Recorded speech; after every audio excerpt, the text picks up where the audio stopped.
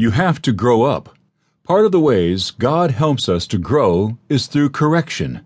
A spiritually matured person will be grateful when God shows them what's wrong in their lives in order to correct themselves.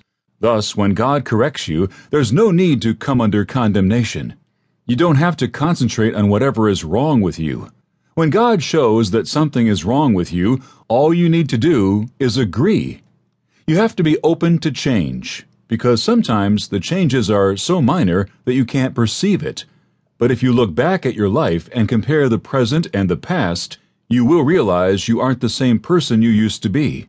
Don't be intimidated by the changes going on in your life, because change is not a bad thing, because there's something being switched around during change. Don't bother asking God to let you see the years ahead. All you need to do is ask God to order your next step. Going through changes or transitions is never easy.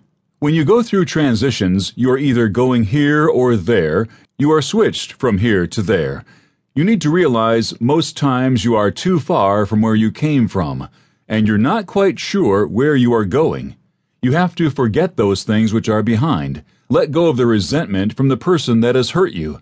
Because as long as you nurse that resentment, you build the prison and give them the key that locked you in the jail that you have allowed being built around you. Thus, you have to walk out of the things that enslave you. Arise and shine, for the Lord is with you. The moment you forgive and forget, you have walked out of that jail. You are forever set free, because forgiveness will set you free. Therefore, you need to enjoy the process and the journey of where you are going. Most people don't forgive those who hurt them. They get offended with the slightest of things. You have to realize that the devil uses offense to bait you, to get you bitter. God is not surprised by your weakness. If you can't get along with you, it's a fact that you can't get along with everyone else. Thus, before you love everybody else, you have to love you. It's true we are human, and we all have things about ourselves we don't love. But we must love ourselves. We must love who the Lord has created us to be.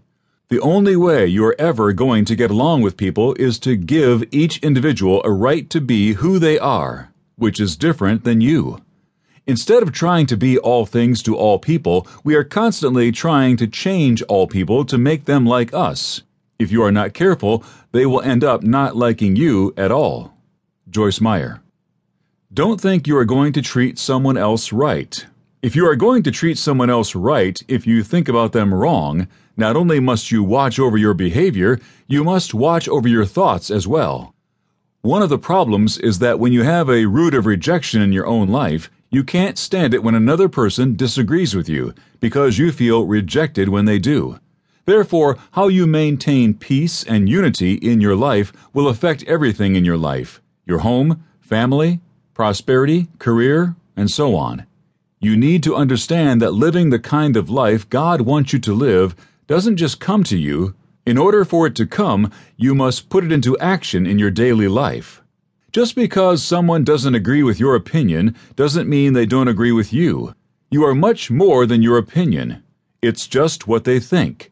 Thus, people don't have to agree with everything in your life to love you. They don't have to want everything in your life to love you. Joyce Meyer.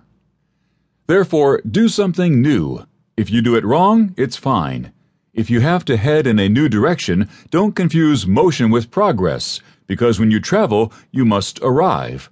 One day going in the right direction with the Lord is better than 40 years going around a circle. John Hagee.